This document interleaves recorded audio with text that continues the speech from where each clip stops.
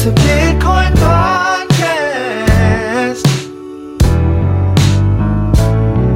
The only one that's making your money is you. Listen to the Bitcoin podcast. So hold on and listen to the Bitcoin podcast. Listen to the Bitcoin. Hold on, listen to the Bitcoin podcast. And you listen to the Bitcoin podcast. And you listen to the Bitcoin podcast. And you listen to the Bitcoin podcast.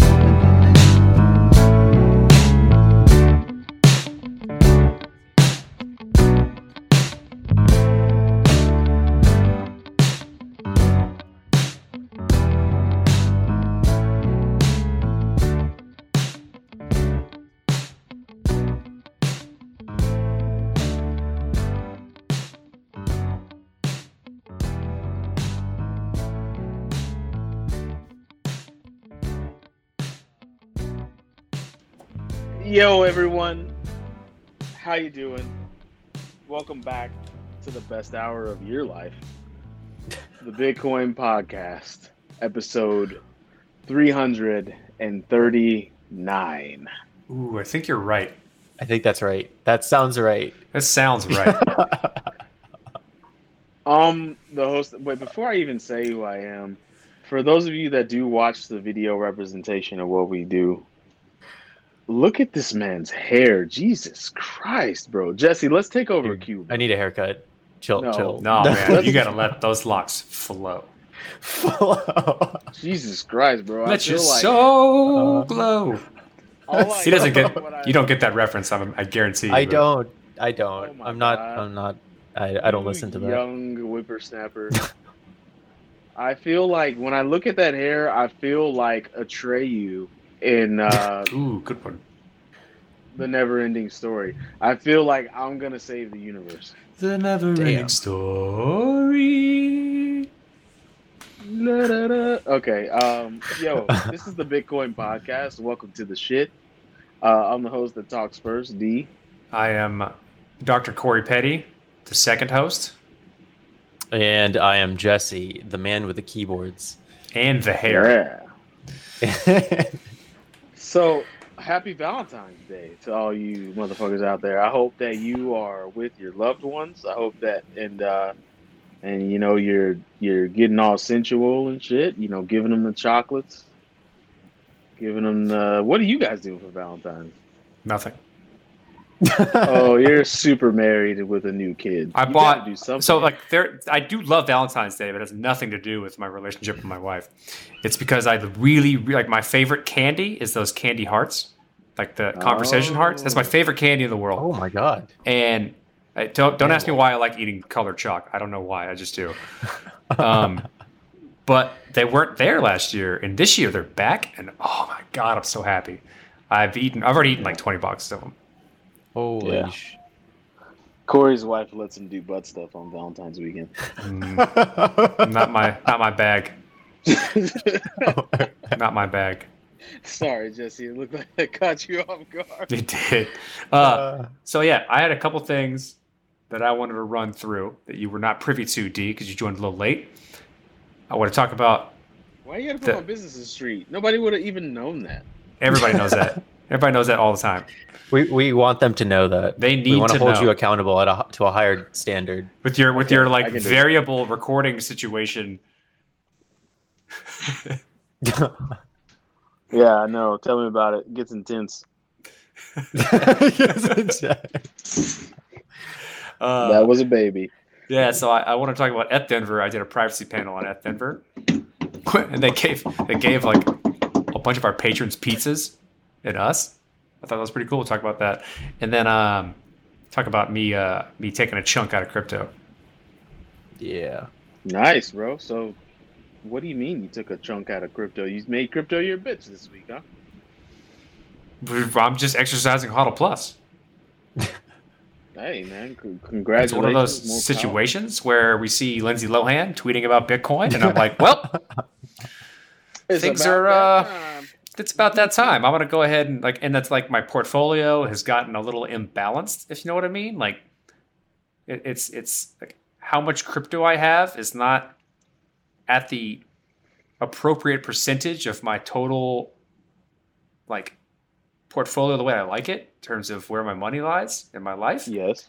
And it's time to rebalance. And I think that based on how the market is moving, why people are getting into Bitcoin, the Auntie index, which is like through the roof high.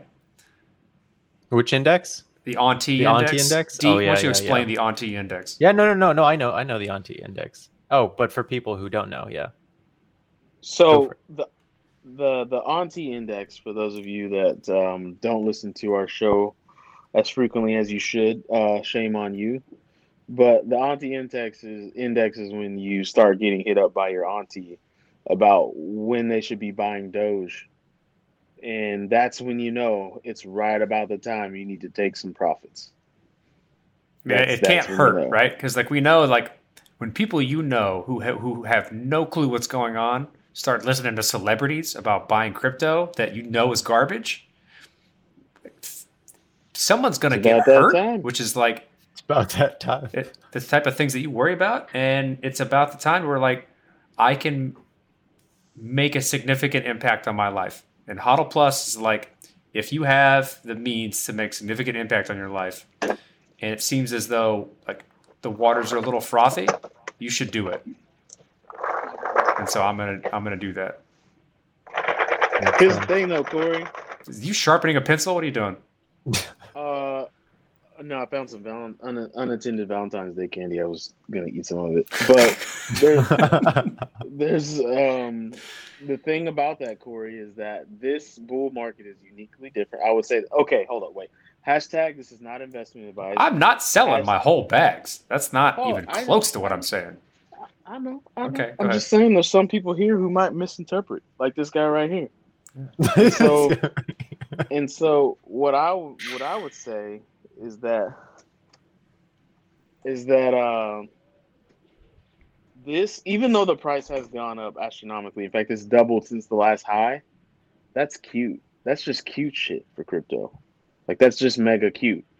If you get the amount of supply that's out there and the liquidity squeeze that's going on right now, I mean, if you look at, I know, what do they say? Hashtag historical behavior is not indicative of future price, whatever. But I mean, sure, if the risk is appropriate for yourself, it's a pretty good bet. If you're comfortable with high risk investments, getting a mortgage out and buying Bitcoin, you may do some damage to yourself. Like selling your rent money, you may do some serious damage to yourself, especially if the price drops to a point. Because remember, how many times have you known people who've bought at the top and then the price dropped and they don't know what they're doing and they sold it only for the price to go back up because they just got scared.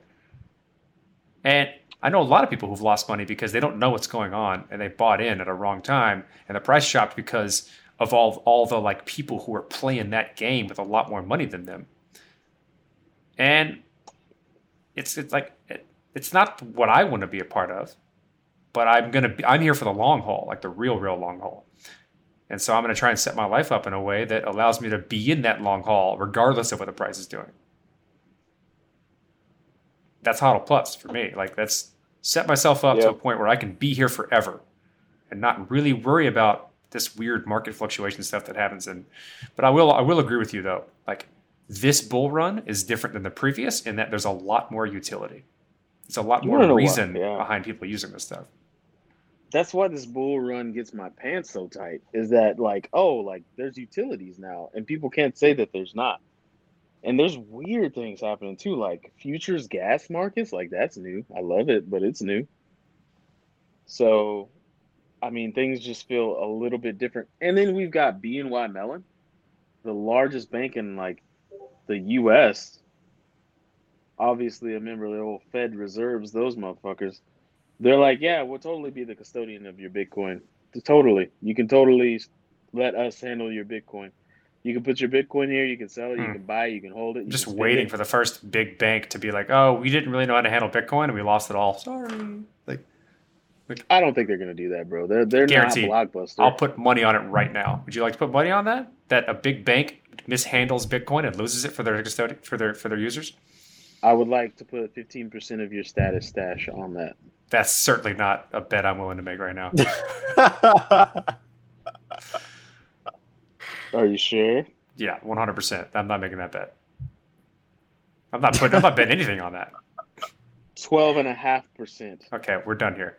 I was talking about like $20, but like, Okay, you got yourself a fucking deal.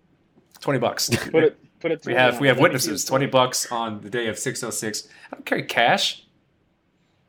Yeah, what kind of noob carries fucking cash? My mom tried to give me a bunch of coins that Tom left on his desk when he stayed with me. And I was like, what are these coins? Throw away. I'm not going to use these. Alicia, what happened in the last 2 weeks with Doge? I saw the message, but I didn't see all of it because I'm on my phone. She just said, look at Dogecoin the past 2 weeks is a big indicator of the frothiness. It's people of the market. like, it's like celebrities like Elon Musk talking about Dogecoin and a bunch of people talking about the Jack. I think Snoop Dogg. Yeah, Snoop Doge is what he called himself. It's so dumb. Dogecoin went to number 7, maybe even a little higher than that. Like, that's not good. Here's something I'd like to say. Most people are going to get wrecked. Hashtag not investment advice. Hashtag it is what it is. Doubling your money in crypto is not that big of a deal. I just want to let you know that right now. I know that it's a really big deal in traditional investment and a really big deal in like lots of investment avenues. And it's obviously really awesome if you start with $4 and end up with $8 in a scenario. That's juicy. But this whole Doge shit where it went from 4 pennies to 8 pennies is like, that's just... No. It went from 0.002 pennies to 0.08 pennies, D. That's a big difference then. I'll shut the fuck up. I don't think you realize. Like, even look at the bag that you told me. Thanks for I used to have millions of Doge. Like I literally I have mined millions of Doge in the past. I sold them all a long time ago. Things are really frothy, D. Like multipliers frothy, not just double your money. That's what I'm saying. And here's the thing. If people buy in at this top, D, if their volatility is like what, 40, 60, 80% swings, like you're gonna have weak hands if you buy this top. If you're a noob, you know? For Doge. So for most, got to think about those people. For most, there isn't a thing that's like if you buy it, it's gonna stay the same, unless it's a stable coin, which no one's gonna buy. Because celebrities aren't talking about DAI and USDC. But see, that's the kind of the beauty of this bull market, and we don't talk price a lot, but fuck it, why not? The beauty of this bull market is that the depth of educated crypto people, I think, is a lot deeper than it was back in 2017, and the breadth as well. I think there's more. Remember, we used to say like, oh, we have these big bull markets, and only 1% of the people stay for the tech or stay for the whatever. I think that's changed. I think a lot more than 1% in 2017 stayed for the tech and stayed for the stuff. So they're not going to take their money and sell it in dollars. They're going to put it into these little DeFi things to get this interest. Because let me tell you something. I put on my my Bernie Mac voice, not Bernie Mac, Cedric B. Yeah, let me tell you something. I will never put my $1 in a bank account that's going to net me 0.1% interest before I put it in USDC and get 37% APY. Ever. Never, I don't think it's giving you 37%. No, it doesn't give you that high. Would you like to look at the numbers? Because that's what I'm cranking right now. No, it's how they're using your USDC. It's how you've invested in USDC. There's risk involved, D. You're not getting that 37% for free. Yeah, it's not risk-free. Yeah. What's the risk? The fact that you don't know that is a problem. Yeah, exactly. Is it? What is the risk? How are you doing it? Are you using Coinbase? I use Coinbase wallet, and I got my wallet. I got some wrapped ETH, and I got some USDC, and it's sitting there marinating, giving me 37% APY. USDC got dropped to 0.2% APR on Coinbase. Well, that's juicy, but I'm doing it through Uniswap. It's like a pool. I'm providing liquidity here. You're not using Coinbase. Yeah. Coinbase wallet. Coinbase wallet. We'll look into these things and figure out what you're doing. I don't know what you're doing. Look, I understand it. Yeah. This is what I did. All right. I took a little bit of orange juice. I took a little bit of lemon juice. No, I'm kidding. Look, this is what I did. I took some USDC. I took some wrapped ETH, made it into a PB&J, and now people are using it like a liquidity. I added some liquidity to that pair, the USDC, and what did I say? Wrapped ETH pair. Okay. And now, because that is a popular pool that has a lot of volume going through it, I make 0.3% every single time. Oh, 0.3%. That's different than 37%. Yes, but the APY on a yearly return means that I'm gonna get 37% return on my money in a year, and that is exactly what's happening. That's exactly what's happening. So the USDC to WETH pair on Uniswap is netting you 37% APR right now. Let me tell you something else. And it's been doing that for the past 8 weeks, and I'm making. It feels great. I feel like I'm. Let me explain something that adds nuance to this. Do it. Is Drops that sauce on it. when you would like to take that, when you want to stop that liquidity, and then actualize those gains, or like realize those gains into something that you're going to use somewhere, it means you need to stop. You need to pull your liquidity out of that pool if you're using Uniswap. And then you need to transfer it into whatever tokens that you want, probably using Uniswap. And you need to then transfer them to an exchange, probably Coinbase. And then you're going to need to sell them. The fees associated with that are probably going to be a significant chunk, if not to 0.25%. If not more than what you've made entirely. No, they're not. I've already done the math. I'm making a lot of money, and it's fucking dope. How much money do you think it takes to even just pull liquidity out? What's the average GUI right now? Was it $100? No, let's see. Gas now. I'll check it out. Give me a second.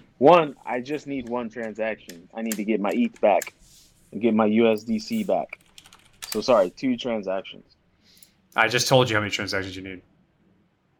I'm not gonna go into dollars. It's 220 right now. Per transaction? 220 GUI is what a fast transaction is right now. So what is that in dollars? So a transaction for pulling liquidity out is interacting with those contracts. That's probably going to cost you close to $150 to $200. That's what I had in my napkin math, and I'm still making motherfucking stacks, baby. That's what I'm talking about. I put very little stacks in this shit, and it's giving me a lot of juice. I'm liking the fucking juice. It's better than drinking pineapple juice. So there's a lot of people like me that are tier 1 GPPs. But here's the thing. Here's the thing that people need to understand who get excited about the things that you're saying right now is that if they're investing or they're doing these things with smaller amounts of money, they're going to pay fees that are exorbitantly higher than what they're going to be putting in. So like, oh, cool, I made 120% on this money, but I can't move it because it costs too much to do it. Yeah, and so that's well, if you make 120% on something, you'd still make a little bit of profit. It wouldn't be as much as you like. No, because that fee that I just mentioned, it is regardless of how much money you put in. That's how much it just costs to do the action. It has nothing to do with how much money you made. And what people don't understand is that the gas price that I just quoted is for right now. It gets up to 500. It's got up to over 1,000 GUI. Where like that transaction for pulling liquidity out, which I'm not exactly sure how much it's going to cost, would be over $1,000 just to pull it out. All I'm saying, Corey, is that there's a lot of tier 1 GPPs like me, and a lot of them more wealthy than I. And they're not going to take $500,000 USD when they can take $500,000 USDC, put it into fucking a pool, and that $500,000 USDC turns into 630,000 USDC the next year. I agree that there's a lot of opportunity to park your money in places to make it work way more efficiently than you can in a traditional market. What I think is important is that we make people understand what levels of money where that's worthwhile.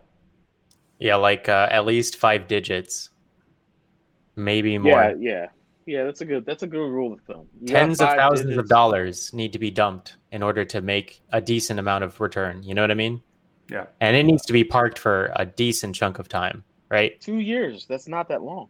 2 or 3 years. That's a decent amount of money for people. And that's 2 years. that's assuming it's like right now, D. Just imagine the people who buy right now and put like say $10,000 into USDC and then park their liquidity in that pair on Uniswap. What's to say that the market doesn't go down in a year? Say they're going to cash out in 2 years. They're going to take your advice.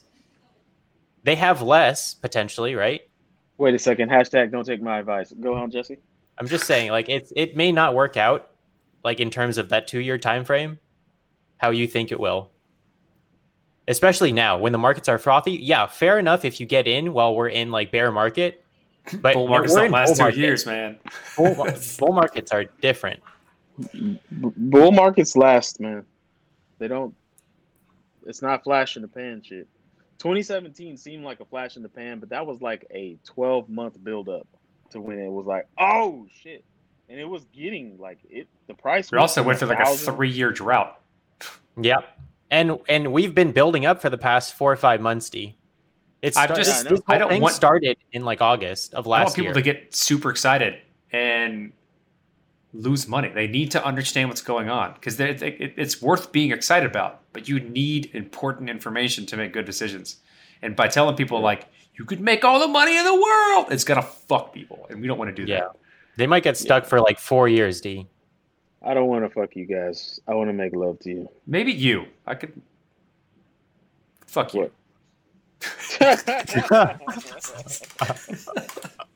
All right. It's already been 22 minutes. I want to talk about the Denver panel that I did. Do you want to do it after the DeFi interview? Let's do that. So for those of you that don't know, we interviewed a celebrity this week. His name is JT. His name is Justin Timberlake. No, I'm kidding. His name is John Tompkins. I always do. I've been doing that since. You've been doing that since he was been in the. You joined the Slack in the early days. You've been calling him John Thomas.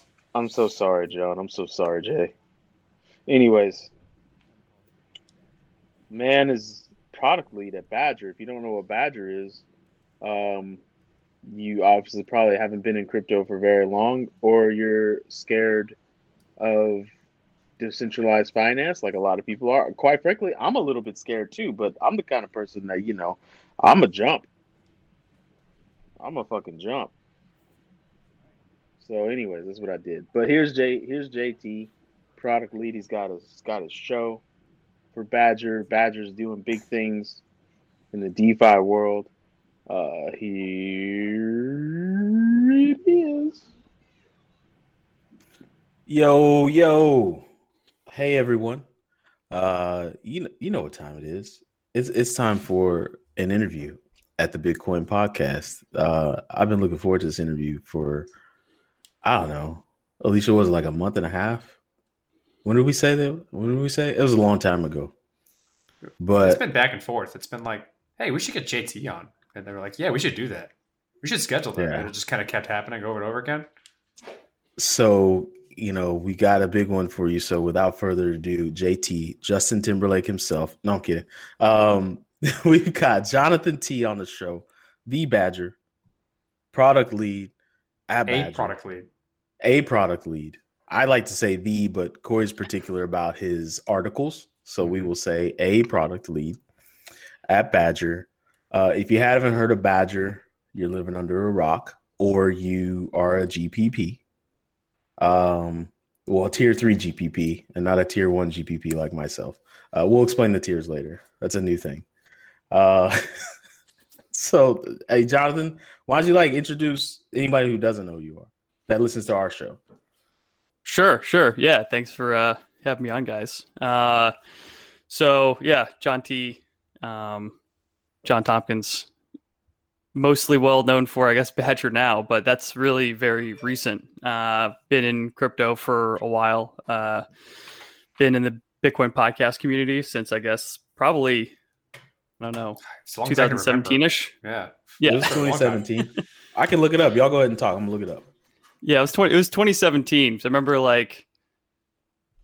people talking about selling in like late 2017, early 2018, and me not doing it, and then being not very happy about that. You did not follow our advice on Hodl Plus when I was like, I'm getting out, boys and girls. Yeah. Well, there wasn't a catchy name back then, Yeah, you're right. If you had the Hodl Plus, it would have gone along. But yeah, so basically I quit my normal traditional fintech job in 2018 and been basically full-time DeFi, just doing different things since then. And it looks like this Badger thing kind of stuck. So you were doing, it seemed as though for a while you're trying to do insurance related things. Yep.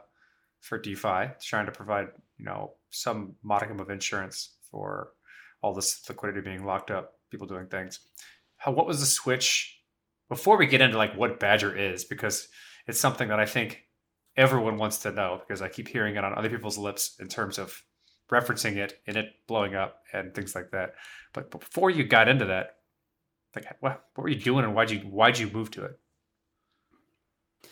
Yeah, so I guess my crypto journey a little bit. I mean, I really got into it because of podcasts. Had a long commute, got into podcasts, and what triggered it for me was really I, like everyone, found about Bitcoin first.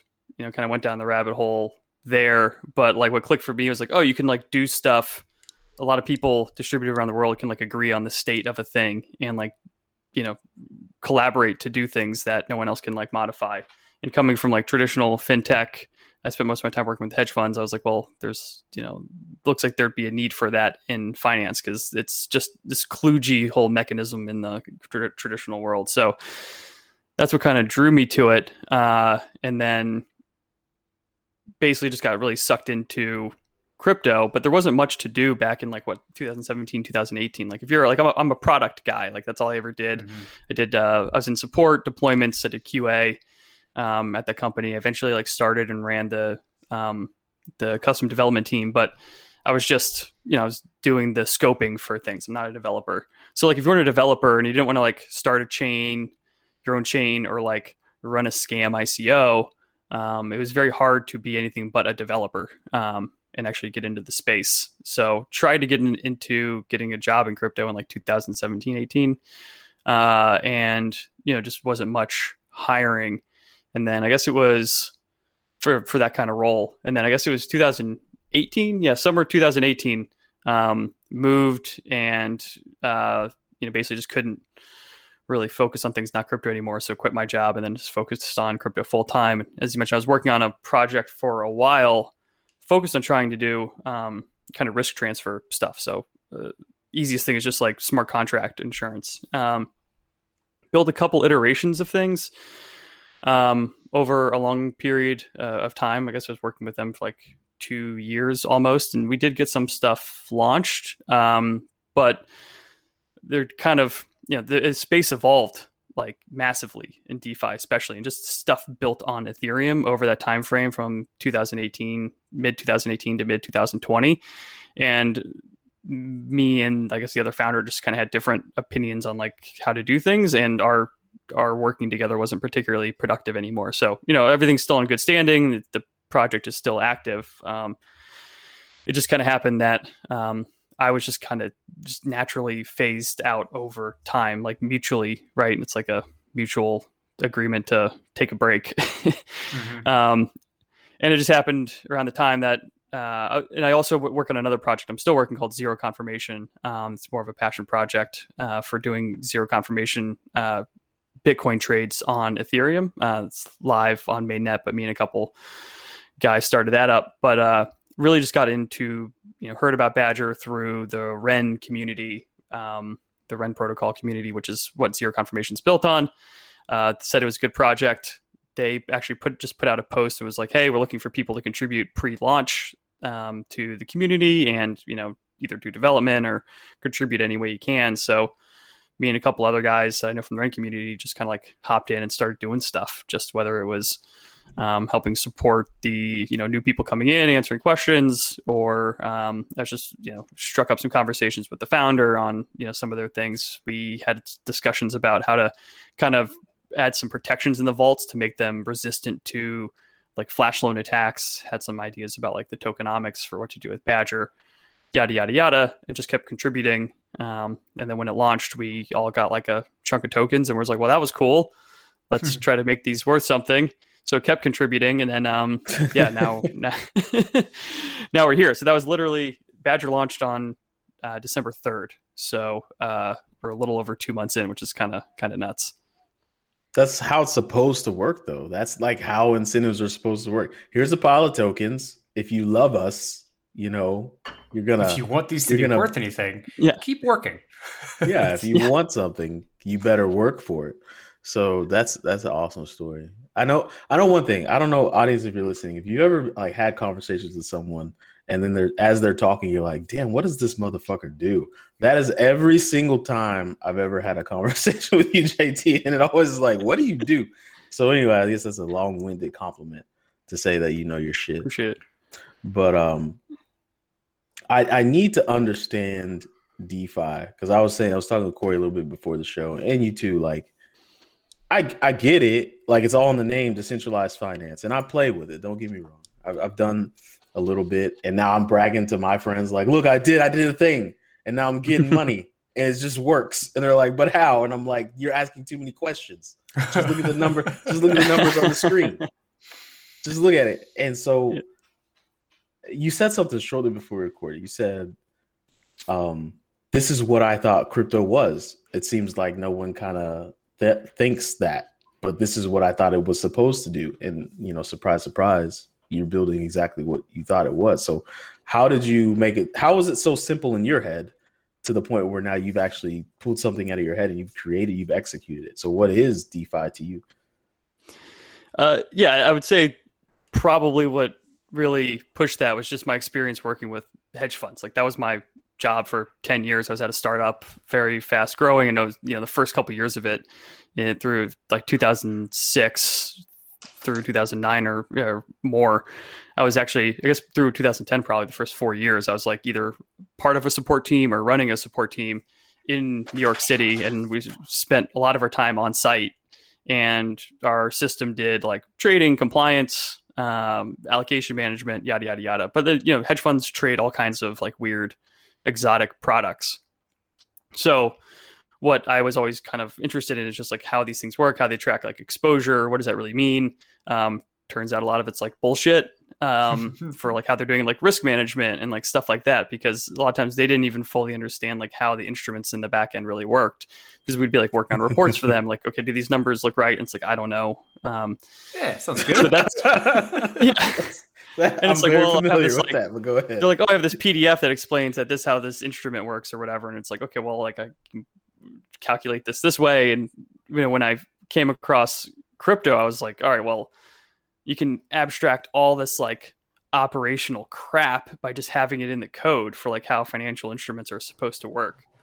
And where that gets with DeFi, it's just continuing to build on like financial primitives. So it's people just testing stuff out and trying things out until like something sticks, and then it becomes a primitive. So you have like Uniswap, that's like a trading primitive, and there things were tried before for decentralized trading, and now there've been dozens or hundreds of different iterations on Uniswap. You got SushiSwap, which is like the exact same thing, but they're going to change some stuff, and it's more community driven for like how it's managed. But then you have Dodo's doing a completely different thing. You've got any of the other decentralized exchanges, and you have like lending protocols, which is became another primitive. So you've got Compound, you've got Aave, and not only do those just become these permissionless little cogs, or those the money Legos you can just kind of plug together to make new things. It's you can fork it, and I'm going to fork Compound, and I'm going to fork Uniswap, and I'm going to tie them together either with logic or with a token to then incentivize some behavior and then see what happens. So like, I think we're very much still in like the experimentation phase.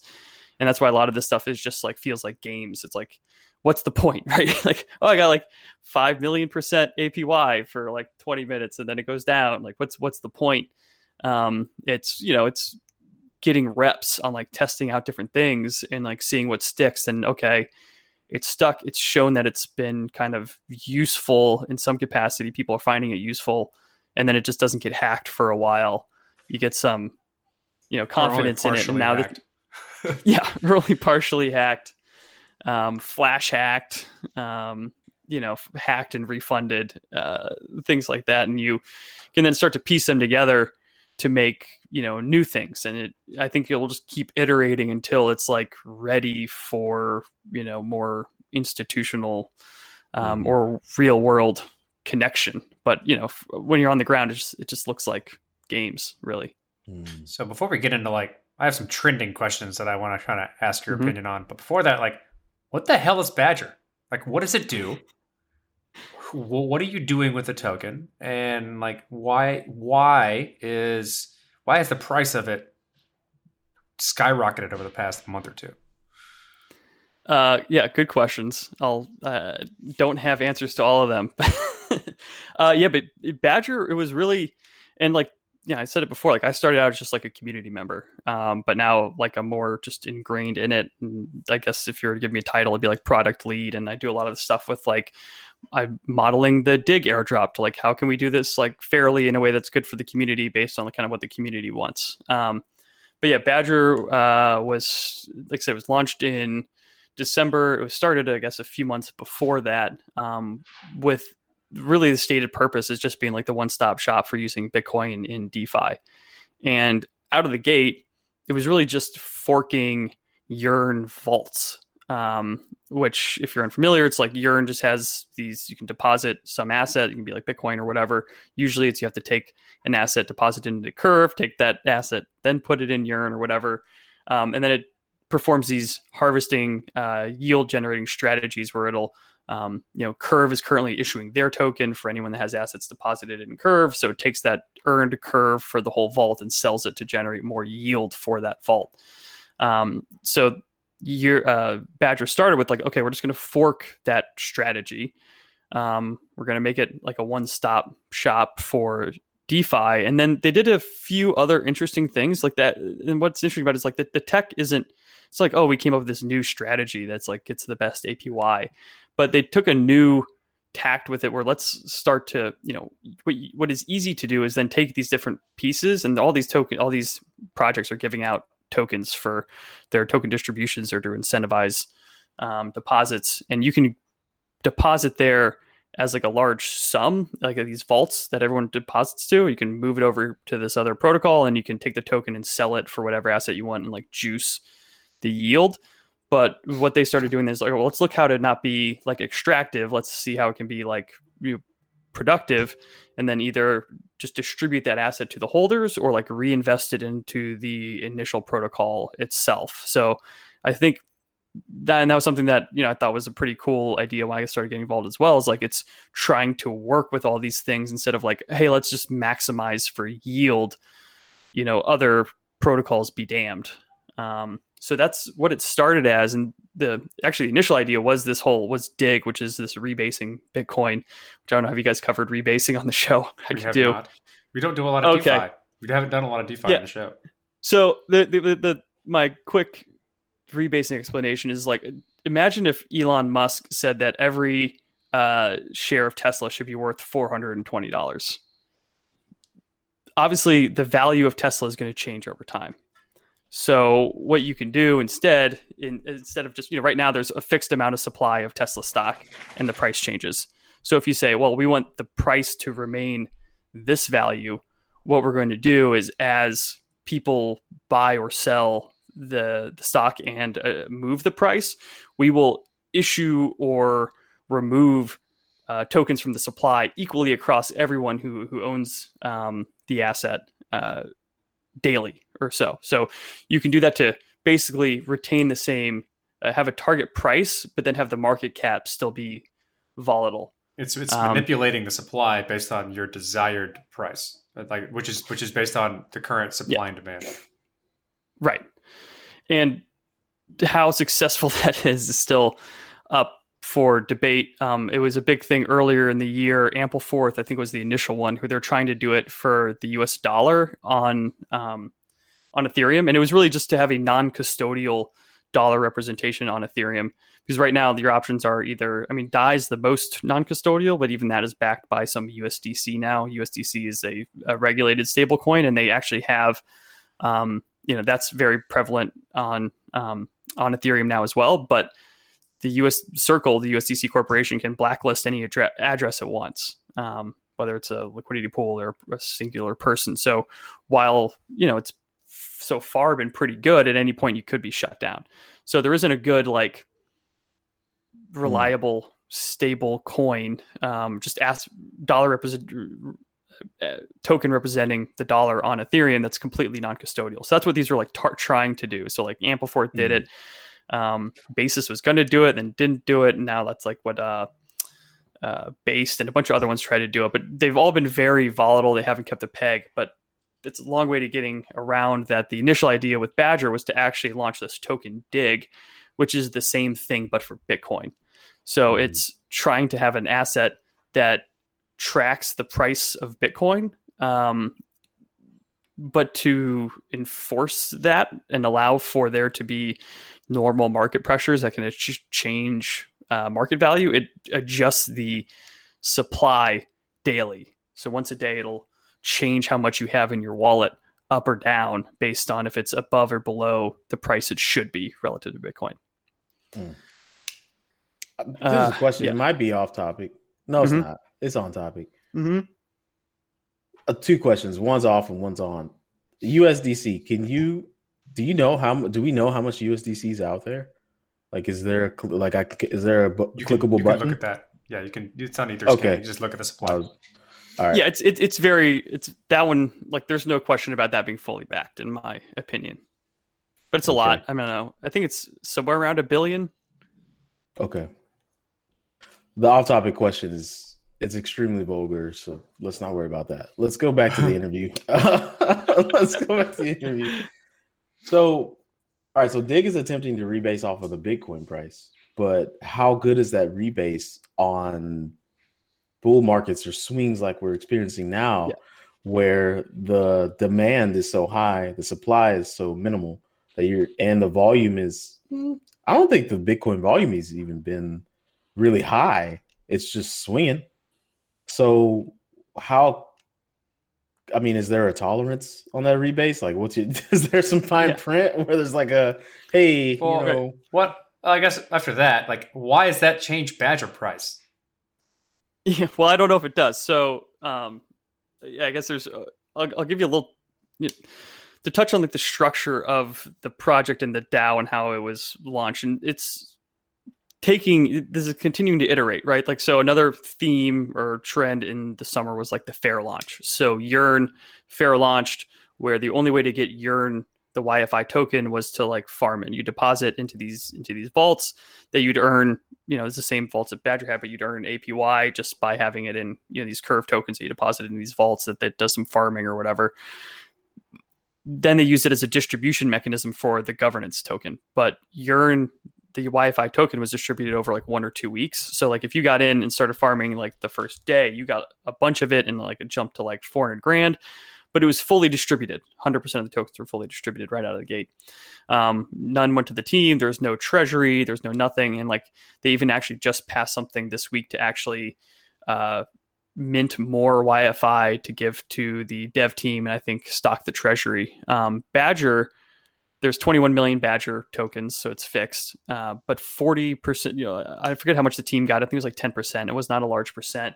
Then 40% of it was distributed over 8 weeks that we're just now extending to another 22 weeks. So that's like more of a distribution system. So that's why like the yield on Badger vaults are high now, because you're getting the Badger token. But that's getting it in the hands of people using the thing. And then it was also airdropped to like users of DeFi protocols. So like if you had voted in different DAOs, or if you had assets deposited in Curve, things like that, all of a sudden on December 3rd, you could like go claim some Badger. But also 40% of it was kept in the treasury. So the circulating versus like locked up in treasury supply is only 60% of it, circulating, actually less than that. It's like 50% circulating. And then some of it's locked up. and we can use those assets to do things, which is great. So we can either use it to continue juicing APY. We can use it to pay core contributors, which is something that's out there getting voted on today. We can invest in other protocols. We can diversify the treasury. We can create a long runway.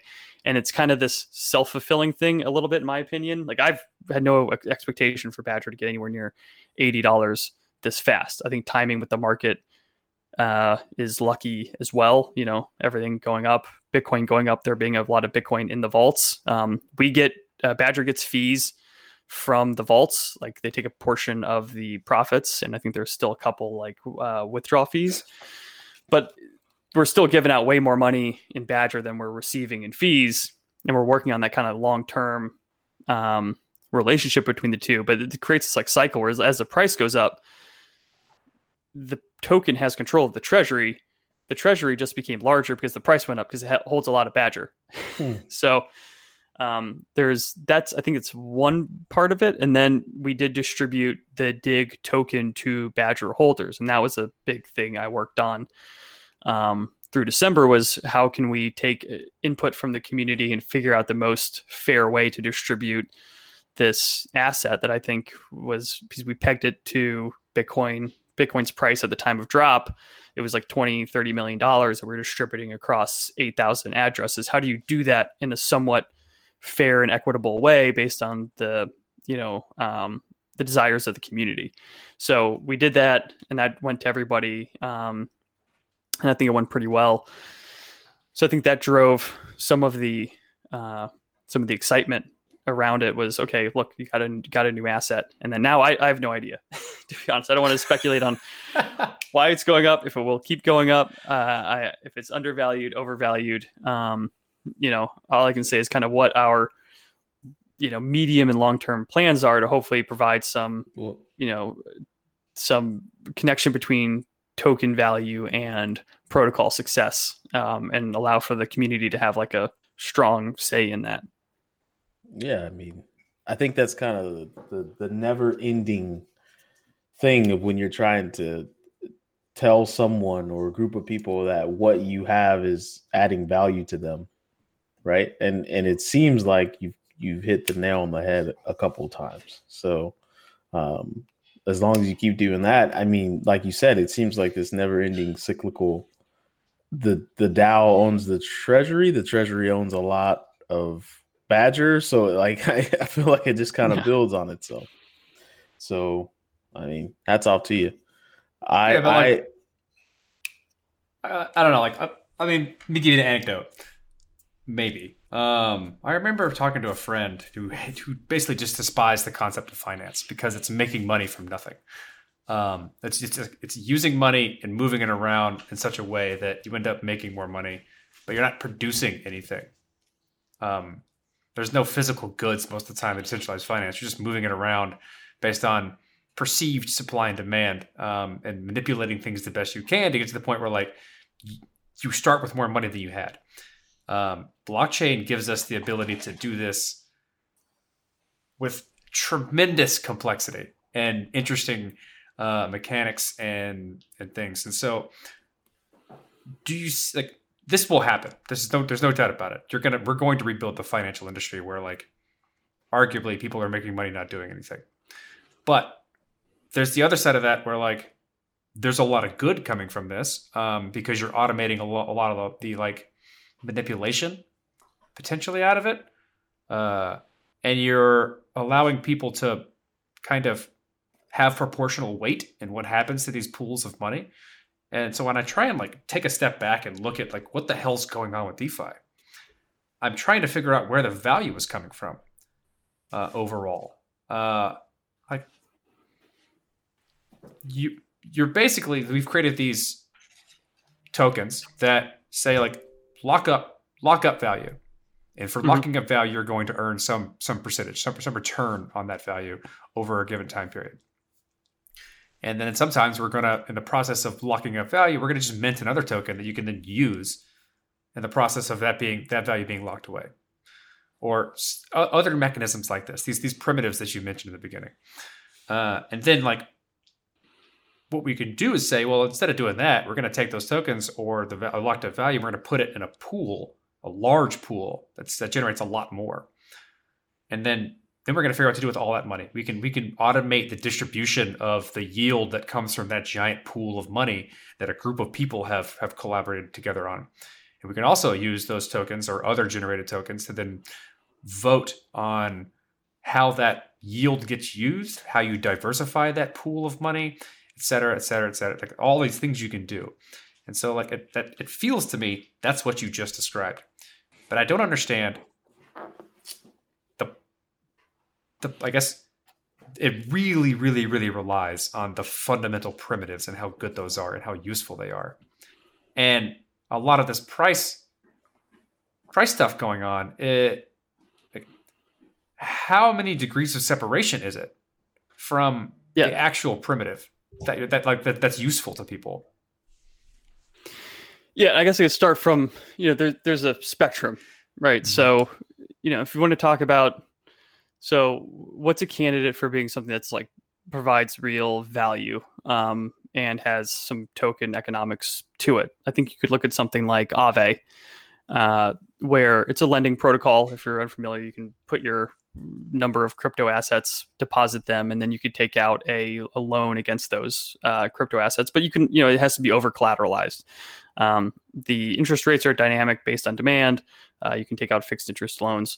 And, you can see value in that. It's like taking out a loan against your house, like that's something that's valuable for people. I have an asset, I can put it in here and I can get that. I have an illiquid asset that is, static that I want to hold.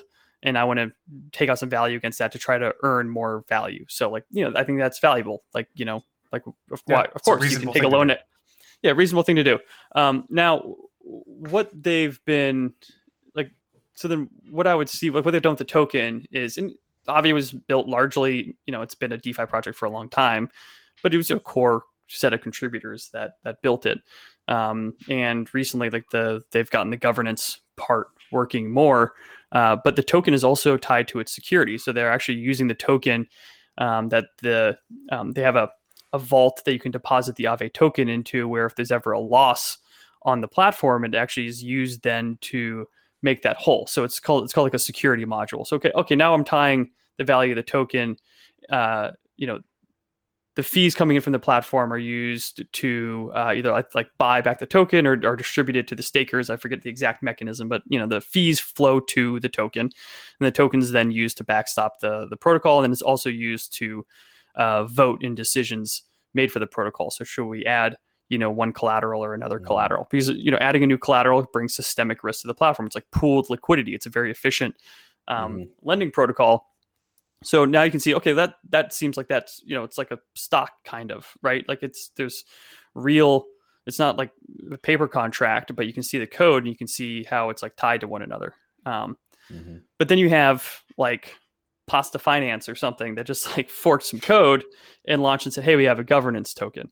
And, things are silly and stupid until they're not, right? Like, things can start as games and then they can become real things. So you shouldn't always just initially like brush something off, but you should be careful. And, I've thought about this a good bit with DAOs and the governance token. It's like, what, like, where does it come from? Like you launch it and it's got a price and like, what is that? And, it's called it like emergent communities and immaculate value creation. So it's like you have this community and you have some mind share and effort. And, I don't think anyone would argue that a group of well-informed, well-intended people that want to build something isn't valuable. Like you could look at, I'm not sure if you're familiar with Meme, the project, but if you're not, it's like you can basically farm NFTs. But it literally started as a guy posting a joke on Twitter that was like a screenshot of something he called the degenerator, and it was like different. He's like a product guy, so he did like a UI mock-up of something where you choose all like the most degenerate parts of like different protocols, and you can like choose your own adventure and like create your own DeFi protocol. But it was just a mock-up, and then he created like a Telegram group, and people showed up and were like, "Oh, this isn't a real thing. This is just a joke." And then they're like, "Hey, how about we make something?" And then they. Yeah. So now they built Meme, which is pretty cool. So they have a lot of really cool artists on there. You can go, you can basically hold the Meme token, and then you can stake it, and you earn you earn pineapples. This sounds ridiculous.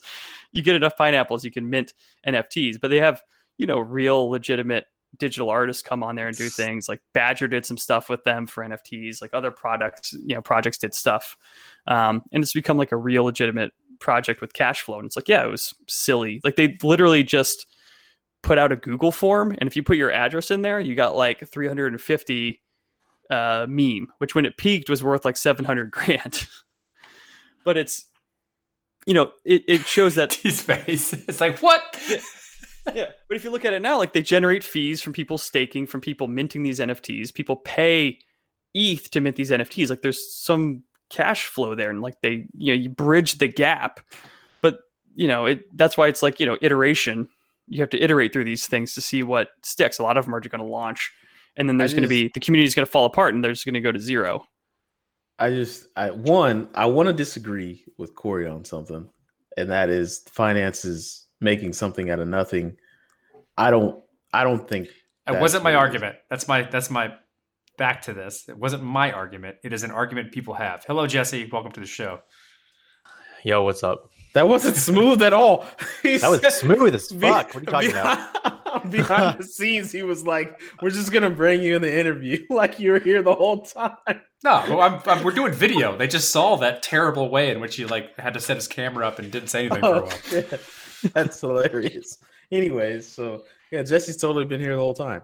Totally. So I think that finance is just a way of abstracting risk, right? And people gambling on that risk. Not gambling, but like John, like you said, John, is like, if I have this hard asset of a home, I can't move it around.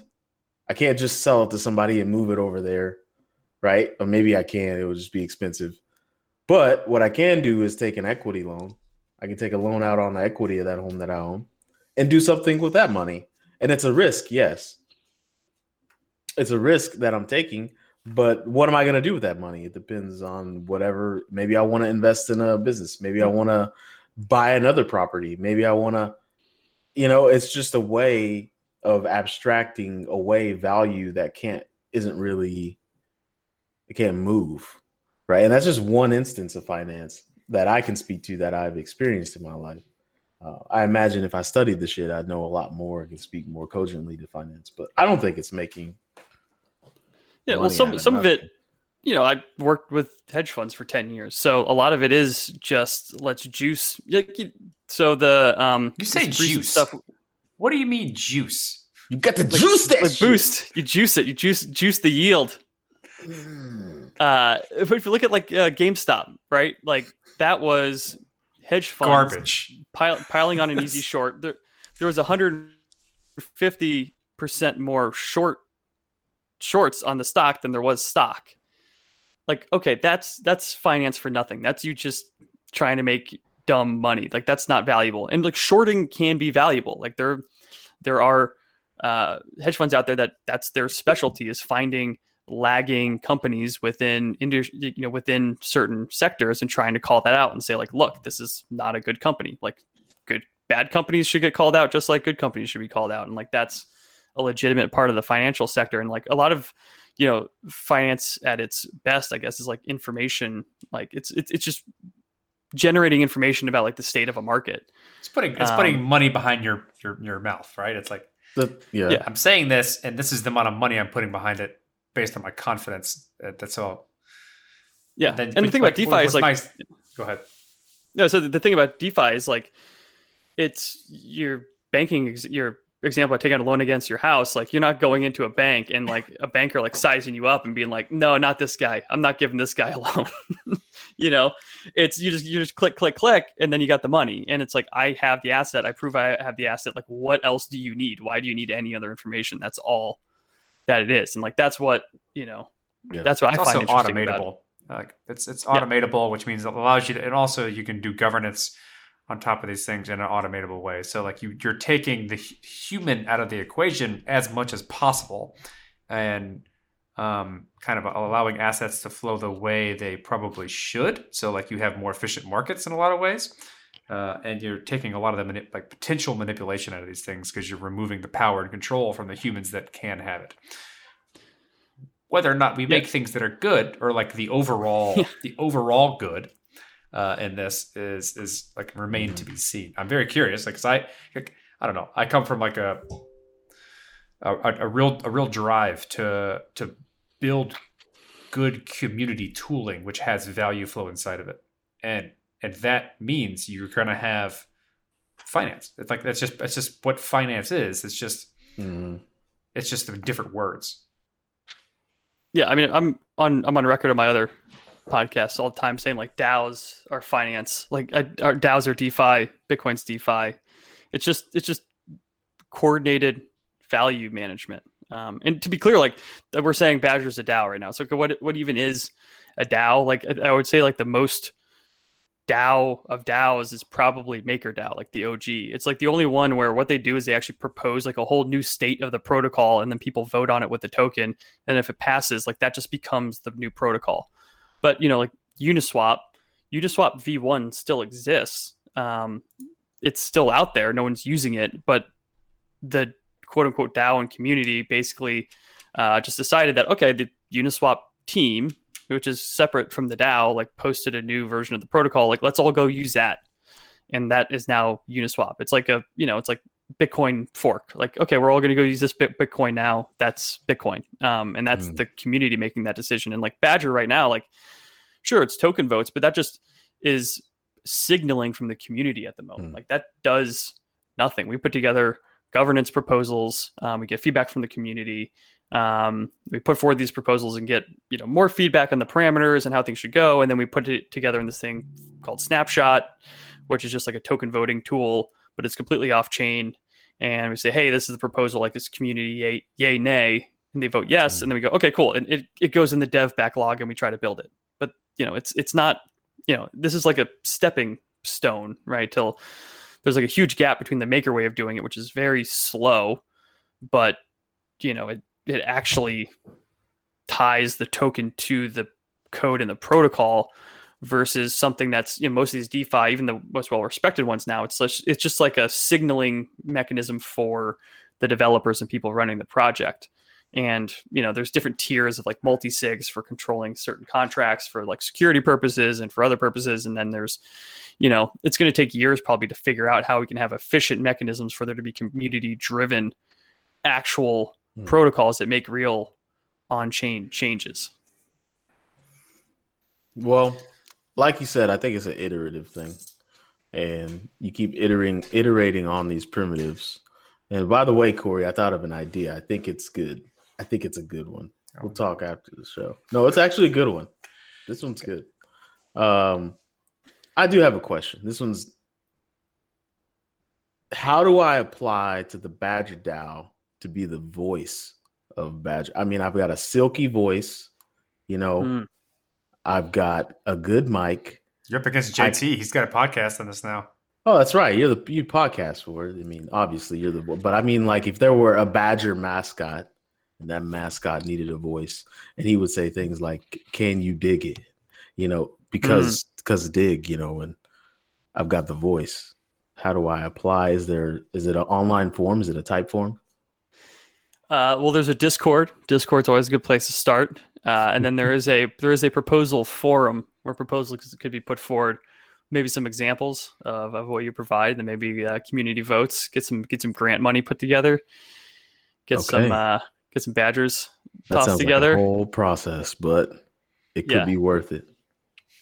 Yeah, it's not fast trying to do the governance part right. Decentralized governance is not fast. No, and we're running up against that now, where it's like we're coming, not the end. There's still stuff to do, but there was like a out of the gate roadmap. It's like, all right, it's launching, and like this is the stuff that's going to happen, and like it's just going to get built and put out there. But we're also like, starting end of December was like, all right, we're going to start taking feedback from the community and then like work that into the roadmap. But you need like, the people to, is it feasible what people want to do? Who's going to propose like the parameters and specifics? What do you do if you can't get these two people to agree? Like there has to be kind of leadership in some capacity, and like what's like minimum viable appropriate governance for continuing to iterate and like build stuff. Yeah. So yeah, it's definitely a big focus now. Is like, all right, like we have all these things that are approved by the community, like let's build and deploy them, and then like also work on that process so we can like, not just new financial primitives, but like, let's get a swag store going. Let's, do fun promotional stuff. Let's do, different things, but we're doing a lot of stuff with Gitcoin. So it's like, yeah, let's give out grants and do things like that. So there are a lot of decisions to be made, and, you want as many well-informed people as possible to like make those decisions, but not everyone is well-informed. And like, how do you separate the signal, from the noise for like what is quote unquote the community? That's exactly where I was taking that question. I wanted it to be a big old discussion on governance, and I'm glad you guys took it there. But Jesse, what's up, man? You've been sitting over there silent the whole time because you've been there the whole time. I'm listening. What JT's saying. He's trying to figure out how to get on this DeFi game. Yeah. So Jesse's always been interested in being an extreme DeFi degenerate. Absolutely not. He actually has degenerate tattooed on his chest, and we said, I don't think that's a good idea, but it absolutely fits not. You're a gamer though, right? I thought gamers, it's gamified DeFi, like it's gamified finance. I think when you said it before, like at some point you have to realize like you're juicing people, and if you feel good about it, then more power to you. But like I don't feel good anymore. Like I'm exiting. Jesse is not happy with the current state of existence. I don't like it. It's too much. Yeah. I see too many GME people and they're getting juiced. And I've been juiced in 2016, 2017, or 2017 rather. And did not have fun getting juiced. So I know what it's like to be at the other end of that. So if they get squeezed, I don't want to be part of that. So I guess it's one of those things, if you look around the table and you don't see any juice, you're the juice. One of those. Exactly. Well, it's I think there's a good way to make money, and I think there's like a questionable way to make money. And I think that for people who are developing something that has like an actual true utility with good intent, that they're not just trying to move numbers, that makes sense. Mm-hmm. But for me, like I'm looking at a lot of projects that I was invested in, and I'm looking at the voices of the people who are coming into it, and they're buying, it just depends. They're not people that I would be friends with, to be honest. If you didn't listen to the previous episode, we had a long philosophical conversation on market timing, ethics of money, like ethics of making it, when you should buy. I don't know. Like there's a very long conversation that I think we'll continue to have on what we're doing here and who the potential losers are going to be and whether or not that's worth it. Well, so you can't just paint the whole space and be like, oh, you're in DeFi, like gross. And I would say what's a little different from this cycle versus the last one is, like I said, there wasn't much to do in the last cycle. It was like, oh, you go on Poloniex or wherever and you buy some shit coins and maybe they go up and maybe you sell. And that's, if you want to talk about juicing people and intent, it's going out and saying, oh, this is going to keep going higher, this is going to keep going higher, and then you just go and sell and dump on everyone's head.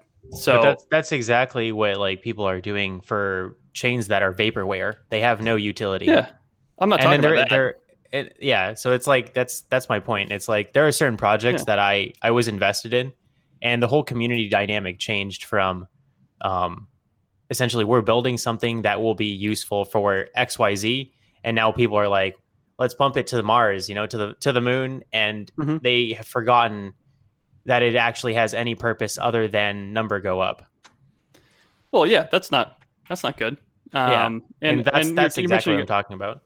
Right, but that has nothing to do with DeFi, though. Like, sure. No, it has to do with like me making like a certain point, like a certain amount of profit, and then like me dumping on people who are buying it at 50x what I bought it for or whatever. Like, there's a certain threshold that to me makes sense. Like, okay, I'm going to dump it where the speculative value over utility is slightly over. But once it goes like, way too many multipliers times the base utility value that that makes sense, in terms of what market it's going for. It just doesn't make sense anymore. Here's something that I have. What do you? Hold on. What do you even? Yeah, sorry, I don't even know what you're talking about. Like, sure, like yeah, like don't. If you think something's overvalued, sell it. Like that's how finance works. Like, and don't go out and market something and tell people that something is going high. Like, of course, that's just being a good person. That has nothing to do with right. So like the people who participated in GME, let's say, like the hedge funds who participated in spot buying it all the way, up into the hundreds, when they knew that social media is gonna get people to tack on and buy in the $200, $300, $400 price range, and then they proceeded to dump on people, not only shorting the stock but also dumping spot shares. It's just like, I don't know. It's like, that seems scummy to me. And I don't want to juice those people who bought in the hundreds. This is something I like about the current state of DeFi, and what I think is being attempted by the legitimate projects who are building and doing these things is that, like, what you make is very dependent upon your participation in the system, and by selling, you're getting rid of your weight in that community. So and that's a very important thing, right? Like, I participated in the growth of a community by doing these DeFi projects more often than not, like for any of the reputable ones. And in the process of this community growing, my weight maybe stayed the same, like my relative weight in the community stayed the same, but because the community got so much larger, it's worth more. And then at some point, I then have the opportunity to sell that weight to the other portion of the community and take it elsewhere. I can take it to a different community. And I think this is kind of the interesting part about a lot of this stuff, is that I am taking my contribution to a community, and if I would like to leave it or contribute somewhere else, then I'm not like dumping it on people. I'm giving other people in that community more weight, and I'm taking it somewhere else where I think it's more valuable. And so it's like and I don't think these things are necessarily, maybe at this point, coming out of thin air, because it's so tied into how you participate into the network. I mean, I guess you can buy Badger on an exchange and sit and wait and then dump it back on, but like, people are obviously doing things in Badger, but the majority of the people who have this money are like actively participating in it, and by selling it, they're losing their ability to participate in it. So if you care about this community and it grows, then like, you've done a good job. The community is like doing something. It's value that's based in action, which is something that the 2016-2017 thing cannot say whatsoever. And by selling, you're removing your ability to perform action. Absolutely. Yeah, I saw someone did the math, I think, the other day, and it's like, if you had spent the past couple of years just doing like baseline stuff in DeFi, like, oh, I traded and added some liquidity on Uniswap, and I like tried out SNX and like minted something, and I used Curve a little bit, like even while like gas was super low and you could do stuff like on the cheap. If you'd just done a little bit of that and then done nothing else, you would have like well over like $100,000 worth of just airdrops at this point. In your account. So it's, things have flipped on the head, where like the protocols are going after the community, and you don't have to go and say like, oh, like, let's just bring more people on here to dump on. Because it was 2017, there was, like I said many times during this interview, like there was nothing to do unless you wanted to start a chain. And if you did, it was not even a good idea to have like, have your own token even out there and floating around. And you could run an ICO, and some of them manage their money well, like Gnosis and Status, and built real products and are like back. But there's a lot of volatility. A lot of people lost probably a shitload of money on Status. It was very volatile, and like people have to make their own financial decisions. And I'm sure they're I don't know anything about Status leadership. I'm sure they're very nice and weren't like touting anything, but I'm sure there's some people that are out there like, yeah, it's going to keep going up, please buy it. And like, that's them being, shitheads. I'll give you an example, John. Mm-hmm. If you look at the Algorand community, right? I really like the project where it was going, right? And if you look at their subreddit, right? Look at the newcomers into that project.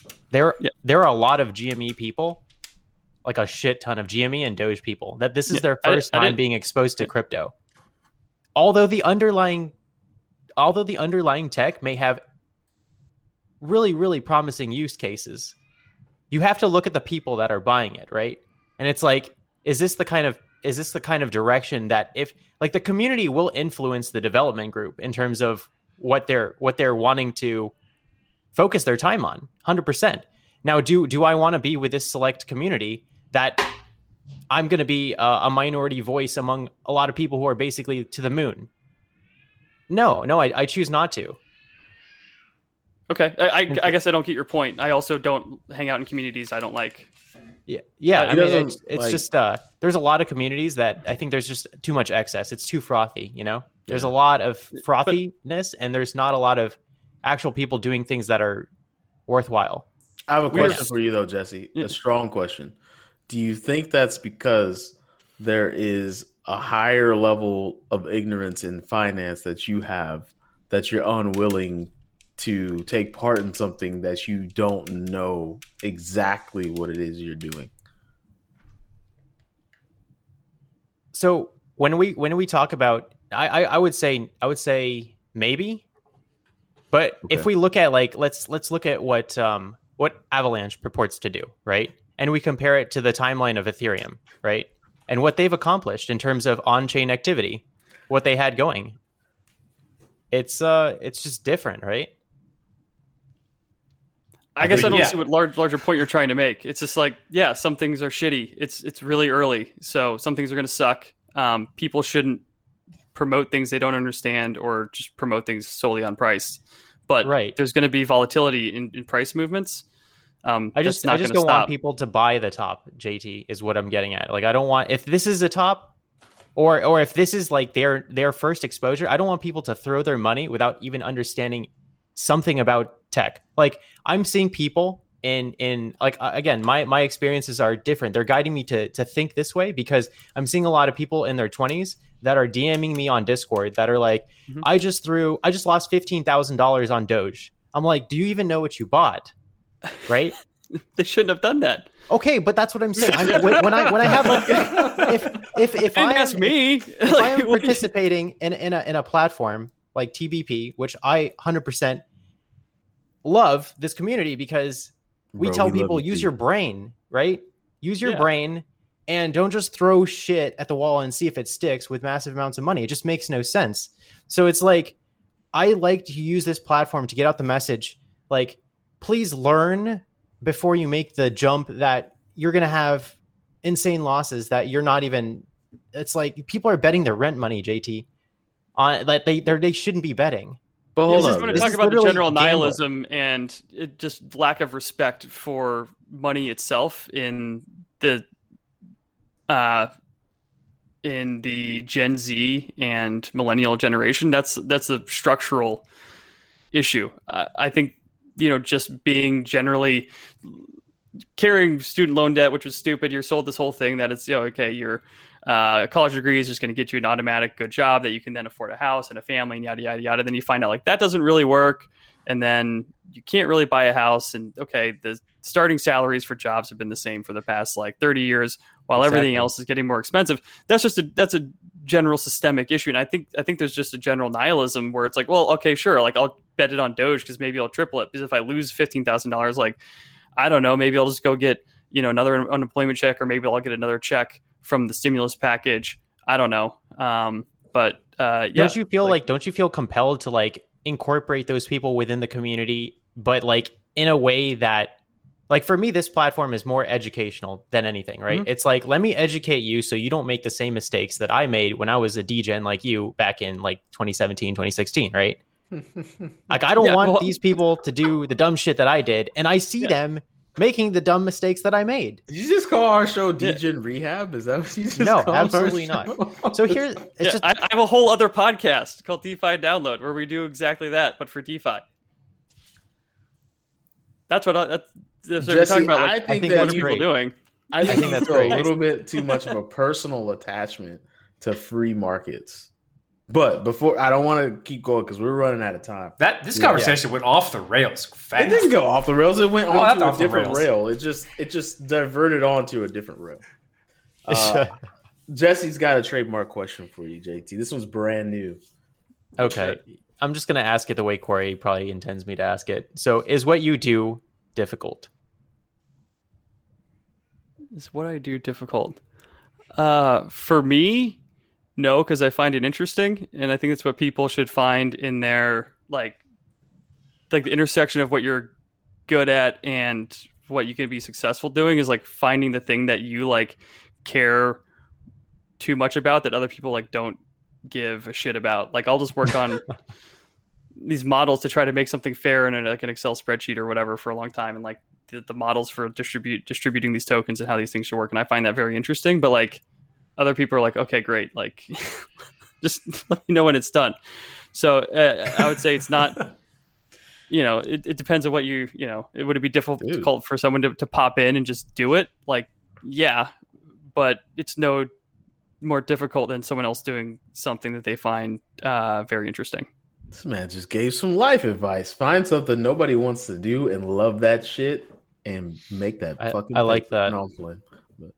That's a good answer, wasn't it? Thanks. I think so. Probably our best answer so far for that question. You keep missing that qualifier, Jesse. Actually hard. That's the one that stung that thirst trap. Actually, you do actually hard. That's what you do. Actually hard. See, but that's the thing. I didn't know. Again, I don't know how many times I'm going to reiterate. Really... I didn't know she was a thirst trap. What's funny? Jesse, I didn't know she would take it that way. She still thinks she's not a thirst trap, and she's getting called out by CoinDesk for being a thirst trap. And CoinDesk is like the most professional. What's this chick's name? Yeah. Alicia probably knows her name. She'll probably type here in just a second. Some chick who was on the podcast because she's popular. Oh shit, yeah. Very last question, and this is the second you time. gotta get the crypto witch on. Sorry. This is the second time we've asked this question.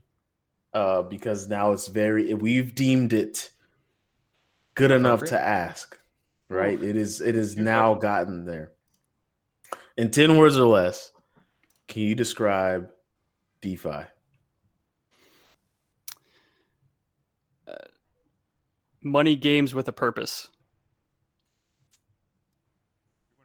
Okay. That's 5 words. Money games with a purpose. People are getting better at this. He's also listened to the show for a long time, so we're gonna have to say he's been in the podcast community forever. So like our podcast community. Training, yeah. All right. Yeah. Well, Corey's been telling us the 5, 4, 3, 2, 1 rap for a while. I've been trying to rap for like 30 minutes now. That's true. So you gotta rap. Oddly aligns with when Jesse showed up. Weird. Yeah. I love Jesse. Jesse brings the thunder. Let's bring some heat. Get some heat on here. What I'd say, JT, is let's spend these last 35, 45 seconds explaining to everyone how they can hang out with you, where your stuff is, how to get your stuff. You know what I'm saying. Plug yourself. I guess best place to see what I got going on, which is mainly Badger, Zero Confirmation, and the DeFi Download podcasts, would be Twitter. Just generally retweet stuff I'm in. I don't do a whole lot else on Twitter, but it's Tompkins_John, or just hop in the Bitcoin podcast Slack. I'm in there sporadically. Yeah. Go to the DeFi channel. That's where you'll find me. That's where I spend most of my time now. That's what I'm talking about. It's where most hotness is. Their time now. There are like 45 people in there. It's like it's very busy. Yeah, the hotness. I like that. We need to come on your podcast, man. Hit us up. We'll come on there. Have your people talk to our people, and we'll link up and do a show. All right. Thanks, crossover event. Love it. Thank you, JT, for coming on. Hey guys. No, I'm kidding. I'm not gonna do that. I really do. I can't wait for us to do like reveal videos or like Jesse wants to get in some like open box opening, and we're gonna have D just do the intro, like every other explanatory intro on YouTube ever from 13-year-olds. Hey guys, today we're gonna be looking at keyboard pressure sensors. So a lot of people make the common mistake that you want pressure that is inversely related to the amount of knuckle pressure that you could put on any given point on a keystroke, but that is not true. I'm sorry, Jesse. You don't sound like I can sound like that for you, but you don't sound like that. That's perfect. Anywho, that was JT. If you don't know who he is, now you do. You can come into the Slack. He hangs out in there often. Like that's the hold up. I'm gonna pimp my own shit right now. If you're not in the Bitcoin podcast Slack, there's several opportunities you missed out on in life. You should pull over. Badger is certainly one of them. When he joined it, he's like, "Hey guys, I learned about this new thing called Badger. I'm going to start working with it." We're like, "Cool." Yeah. You should pull over your vehicle. You should join the Slack by going to the bitcoinpodcast.com, clicking Slack and signing up. Okay. And before, you know what? This is a full-on shill of my own shit. Why the fuck not? I can do this. It's my shit. What you also want to do is become a patron. You can go to Patreon. If you don't know what Patreon is, you don't deserve to be listening to this show. But if you do, you search for the Bitcoin Podcast Network, you'll see our shit. You can become a patron and a Slack member, join a private Slack group, get more access to Corey, myself, and Jesse, more access to people like JT. You just get more access. And so maybe you won't miss these opportunities, right? You could be a tier 1 GPP, just like me. So, I don't know. What do you guys think? I think they should join. You get free pizza. Ooh, Yep. The pizza. Yeah. If you were a patron and in the Slack, I was skeptical on that one. So, like, I did a panel on privacy for F Denver this past week. It was yesterday. Yeah, it was yesterday. Well, at the recording, it was on Thursday. So maybe we can put a link in the description for what that is, Alicia. And our marketing guy wheeled some deals and decided to. I guess they were like, because it's a virtual conference, at Denver decided to like make it so that specific people can just like get a pizza delivered to them. You got to go through this kind of rigmarole of like doing some crypto stuff, but like they got pizzas, like so people just got pizzas delivered to them, and so we offered those things up to Patreon members first, and us hosts. But then like so the panel though was on privacy, and I wanted it to like I want to shill that a little bit. People should watch it because the concept of the panel was not what you would typically get from a privacy conversation. It was more along the lines of like difficulties and nuances and potential downfalls of pushing privacy. So we had 4 people on, and I asked them questions like, users don't care until it's typically too late. So what do we do about that? And how do we enforce? Like, how do we build better products when in the process of providing them a bunch of security, we're removing our ability to understand what they're doing because we can't see it anymore. Like when you give people privacy, you give away your ability to watch what they're doing. And that's how the internet works today, basically. Is an application has features, they watch their users do stuff, they do a lot of data science on that. And that informs their decisions on how to change the application to better fit their users or take advantage of them or serve their ads. And so like when you give people privacy, you take away your ability to do that, which also means you take away your ability to understand who your users are and what they want. And you may end up marginalizing them. What? I think I have an answer for you guys. What? Just take in mind I'm a tier 1 GPP. I think that maybe that they should design or develop with things that they know, that behaviors they know would have had to have taken place for people to use applications that way. Give me an example.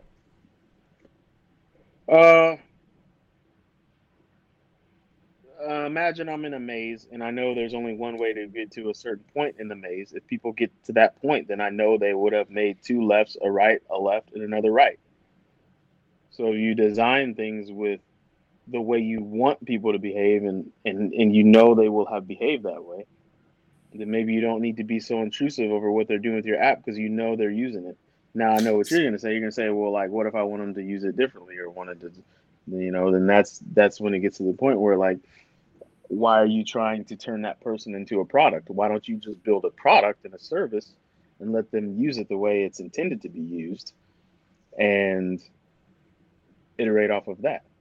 So funny enough, your answer about the maze is an interesting way of displaying what zero knowledge proofs do. Look at that. Tier 1 GPB, baby. So, like, you build a system that operates a certain way. It allows people to do a certain thing. And then you remove your ability to see what they did inside of it. You just know that if they did it, then they followed the rules. If they got from the entrance to the exit, then they did things successfully and they followed all the rules. But you never got to watch them do it. Yeah. And you're right, but like there's a downfall to that, is that if you can't see what they're doing and you build an imperfect product, it's very difficult to change it. And if you're the one doing it and no one's informing you, your users aren't informing you, then you're doing things based on what you think they're going to be doing or what they need, and that's coming from a very, very narrow perspective. And Word. And if it's a lack of inclusion for a very broad range of people with what they want to be doing.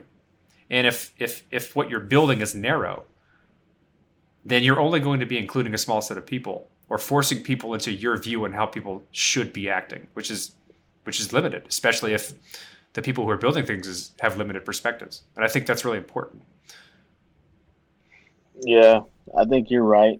I also think that some of the software companies that exist today, especially the ones making more money than God could imagine to make, like your Googles and your Facebooks, I think that they give off this guise as if there has to be a perpetual learning process to their software, when in reality, most people are still using the very same shit they were using from the jump, and that's the wall. If you're old enough to remember the Facebook wall, then congratulations. You've got gray hair in your beard just like I do. But I think that, I mean, who uses all that other random shit? There's like 30,000 other random shits on Facebook that they're always trying to get you to learn how to do. Nobody uses that shit. I know Marketplace is pretty hopping. Marketplace and groups. Yeah, I mean, that's 1, 2, 3 things out of the 30 things. Congratulations, Pareto principle. They did it. But there's not a lot of like new shit that's important. They just kind of build up this guise that like, oh, we're perpetually improving, so you've got to improve with us. And it's like, no, we don't. You got a service. I could talk to my friends, or at least monitor the ones from 7th grade that I care not to talk to anymore. But at one point, we played Blitz together, and that was fun. I feel like you just made that up based on a very specific individual that you monitor. Nope. He doesn't listen to the show. Yeah, you did. Damn straight I did. You damn straight. Right on. That's all I got. Right. Yeah, go watch my privacy panel. It's good. 30 minutes, not that long. Good stuff. I need to give a talk on a crypto stage. Be like, who the fuck is this guy? You need to go BitConnect, and then that'll signal the end is coming. BitConnect. I get thrown off the stage immediately. By the way, Hex is a scam, right? Yes. Okay, good. I just wanted to throw that. People are making money off it. People are making money off of it. There's no doubt about it. But it's a scam. Jesus. That's why they have such a strong army behind them, is that people have made money off of it. Yeah, but don't lose your money, guys. Dick Hard is making the most and making a fool of all of you. Yeah. Well, Jesse, you got anything, or you want me to wrap this shit up like a? No, go ahead, wrap it up. I think this one was. I think you guys have kind of echoed the message that I really want everybody to know, which is like monitor your risk, and just know more, because if you don't know enough, you're going to be taken advantage of in this space pretty fast. There you go. In 10 words or less, I can describe risk. You've already shilled the stuff people need to do. So I'm doing it fucking again. This is my shit. Go to the BitcoinPodcast.com and join the Slack. We should put explicit content in all of our stuff from here on out, because D can't stop cussing. Sometimes you just gotta let this shit loose. You know what I'm saying? Sometimes. It's every episode. I just feel as if the words add more color, Corey. Add more color. Did you right? Oh my. Ah, Is that right? ah. Well, I am a person of color. Is that I think racist? that's. Was it racist? I don't know if it is or not because we've been friends for so long. I could punch you in the chest if I wanted to when I saw you next time, but I don't. Yeah. Now I'm in a conundrum for the rest of my night. I feel like I was racist. You're gonna be my talking to best your friend. girl and just be like, dude, Yeah. I don't know if this was racist or not. It's like that Chappelle show. You're gonna get the chicken. God damn! How did he know? Anyways, I can't even think right now. Shout out to Zoe Saldana and Megan Thee Stallion and Michelle Obama and Georgia Curtis. All right. Oh no. Alicia, who's that other chick? Steve Cardi Harvey's B? daughter. Nah, Steve Harvey's daughter. Shout out to Steve Harvey's daughter, Lori Harvey? Lori? Whew, man. Yori? Let me tell you something. So that's a. I think your caps lock is on. Let me tell you something. Yeah, Lori Harvey. I never looked at a woman and been like, man, she has a nice back. But let me tell you something about Lori Harvey. Like just her back, like her back muscles. We're never Why are gonna you have women shaking in our community ever. At no point in our lives are we ever gonna have women in our community. They know what the deal Well, is. I mean, Alicia's here. All We right. got Alicia. That's the only one that's decided to stick around. I'm sorry, Alicia. She is a strong-willed woman. She Just is. hold out, Alicia, and see me in 4 years when I'm worth more. Play the outro.